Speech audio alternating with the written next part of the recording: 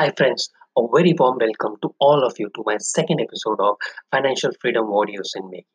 I'm your host for today. My name is Mahesh V. Kadravan, father of two lovely goldfish, husband to a superwoman, sales executive turned banker, then life insurance consultant, and now founder of MK Financials as Financial Freedom Specialist. My mission is to help 1 lakh people to live financially happy life. Today's topic is all about attitude of gratitude for your money. Sounds crazy? Yeah, I think so. Do your attitude of gratitude when it comes to your money? As silly it sounds, but practicing gratitude in your financial life can have a very positive impact on your habits, mindset, and mood. When you incorporate gratitude in your financial planning, you are able to slow down and make money decisions that will be very important for your perspective.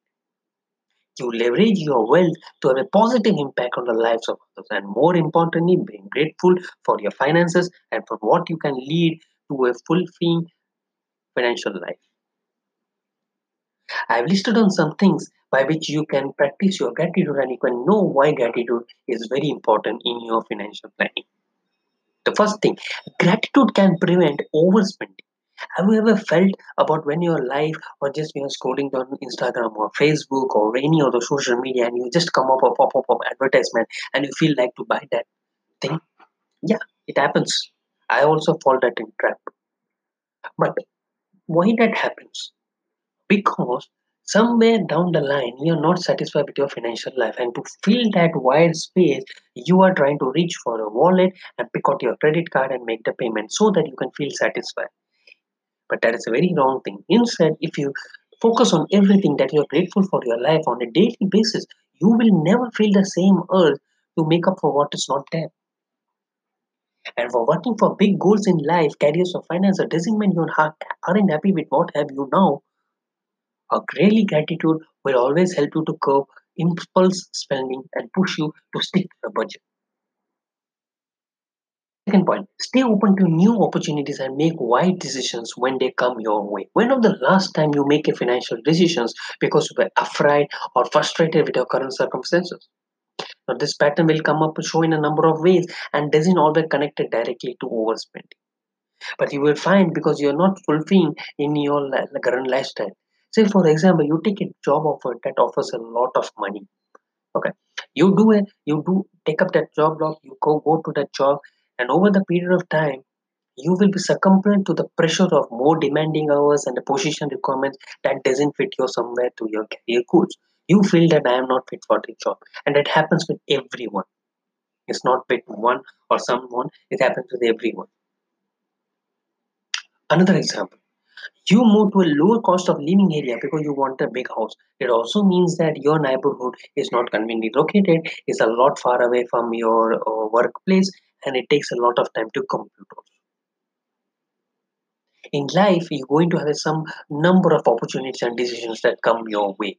Some will positively impact your lifestyle, other will help you increase your net worth, and some will do both. Now, when you get an opportunity or you're faced with a big financial decisions, it can incredibly helpful to keep a gratitude mindset as you think through all your options. When you're grateful for what you have, you're able to honestly evaluate the pros and cons of every financial decision you run into. You won't be likely to make decisions out of fear or coming from a mindset or not enough insight. You will be empowered to make a financial decisions that move towards your long-term goals and positively impact both you and your family. Third point, find fulfillment and growth in your finance. Now, why focusing on that is very grateful? Because you are most likely to feel fulfilled when it comes to your money. This has a number of positive benefits. Say, for example, doing a better job of sticking to your budget because you don't feel like you need more. Setting goals and feeling accomplishment as you work towards them. Enjoy the line items in your budget that align in with your values, like time spent with your family or experience with friends or loved ones. So, summary says a psychological phenomenon that happens when you use your own wealth to improve someone's life. What many people don't realize that giving positively impacts your mental, emotional, and physical health. What I mean by that is that you need to give more to get more. Don't be tight fisted. Don't be tight fisted in what it given you. If you want money, give more. If you want love, give more. But what I mean by that, don't give everything, because then what you will do with your family.